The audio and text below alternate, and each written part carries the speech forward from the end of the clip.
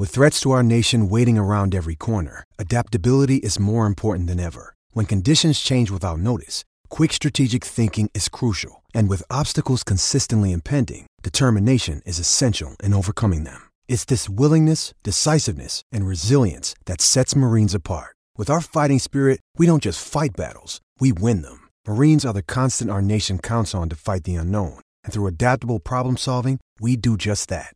Learn more at marines.com. This is Husker Online, your authority on Nebraska athletics. Yeah, are we exactly where we want to be? Probably not, but you can't blame the players. Saying we don't have the right players, that's not an excuse.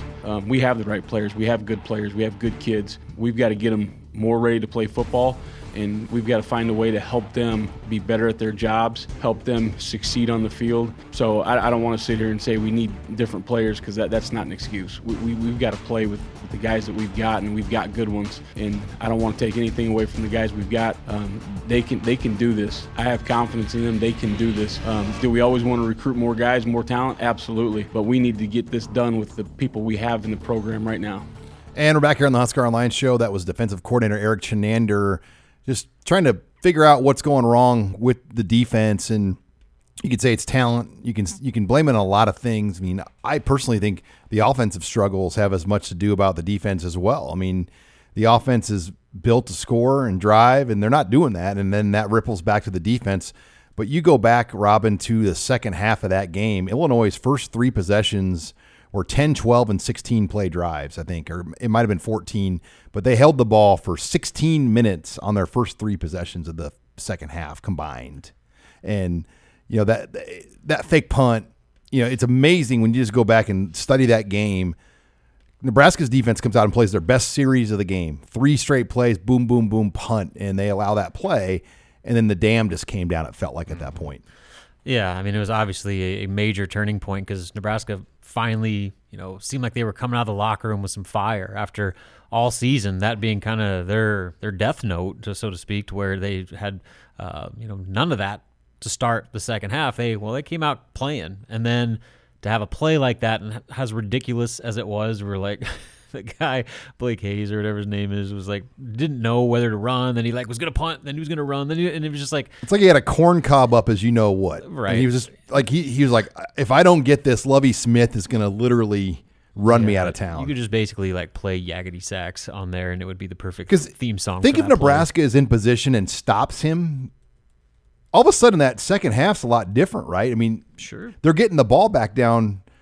I think it was 31-17 on that play. Yeah, I mean, yeah, and so I think that was obviously a key turning point. But you got to go back to just the setback and the step back that defense took. I mean, yeah, they gave up 500 some yards to Penn State, but you know they did so on a ton of plays, and Nebraska doesn't win that game without the defense. The defense had been played well enough for them to beat Northwestern. They played, I think, better than anybody expected, especially for the first half against Ohio State. So that was, I mean, obviously the offense, as deservingly so, got the majority of the criticism. But the more disappointing thing, in my opinion, was how the defense reverted so much against an Illinois offense that wasn't doing anything to scare you. I mean, they were a total mess that didn't have any playmakers that are going to be any like all-conference guys, and they did whatever they wanted. I mean, they're averaging like 7 yards a rush, almost 10 yards per play. I mean, it was like Nebraska had no answers for what Illinois was doing, and Illinois wasn't doing anything crazy. I mean, they were just running simple offense, and Nebraska could not execute or win it down. And I think JoJo Doman said it best. The third down defense on the year, Robin, Nebraska is giving up well over 50% of third downs, which obviously that's way too much. I mean, that's, you know, they're close to 60% a lot of weeks right now, and a lot of that has to do with first and second down. Nebraska's defense is giving up 4 yards on first down way too much, and there's so many of these 3rd and 2s, 3rd and 1s, and you're just not going to win. And Nebraska's defense has to get back into a winning third down. And then when they were in some of those situations, they chose to just bring a 4-man front a lot of times, and that wasn't getting to the quarterback. So then when they would blitz, it felt like the pre-snap read from the booth was perfect on where the pressure was coming from, and Illinois would check into like the perfect call where like the blitz was coming and the screen went right over the blitz that one play. I mean, they had Nebraska figured out, it felt like, in that game last week. Yeah, and like so there's other examples too where that big like 55-yard run or whatever, Nebraska's defensive line did a stunt and Illinois called a counter play that basically took the running back right where the defensive line was leaving his gap on the stunt. And it was just like you couldn't have drawn it up any better than the way they did. And so I think that has something to say about how prepared Illinois was in that game. They had an answer for everything Nebraska did on both sides of the ball, particularly with their offense and being able to manage. They controlled the game with the way that they played. They wore down Nebraska's defense. They were executing time-consuming, 10-plus play drives, drive in, drive out, and eventually they dictated just how that entire game went from start to finish. I mean, you could argue that win practically saves Lovie Smith's job. I think there was some cries that, if Nebraska drilled them and they were going to be set to be 1-8 on the year, which that was very well a possibility, he may get let go. But I think now they've won 2 in a row. They're 2-3. All of a sudden, like they coached that game and had their team ready as if their jobs depended on it. Where I think Nebraska coached that game a little bit where it felt like the players thought Illinois was just going to hand them a win. And that's where this program has gone wrong way too many times. I just don't understand how Nebraska could have that mindset right now as a program.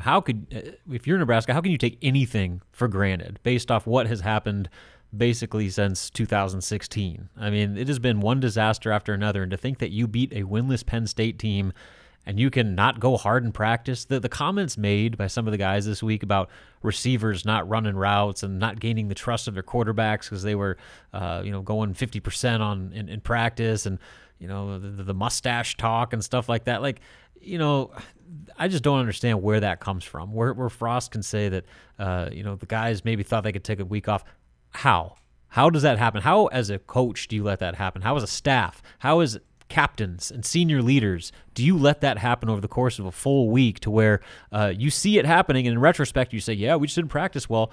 Well, why did you let it happen? And especially in a game where we talked about, go back to last week's podcast, we talked about how important that game was for this program, that if they could string together 2 straight wins, suddenly you build the belief, you build the momentum and the swagger that this team has lacked for so long, and yet they had maybe their worst performance yet under Scott Frost. Well, and I feel like the kids of today's era, it's a little harder for them to call each other out. I mean, I just think it's hard to be mean to other people, at least face-to-face, not on social media, but face-to-face.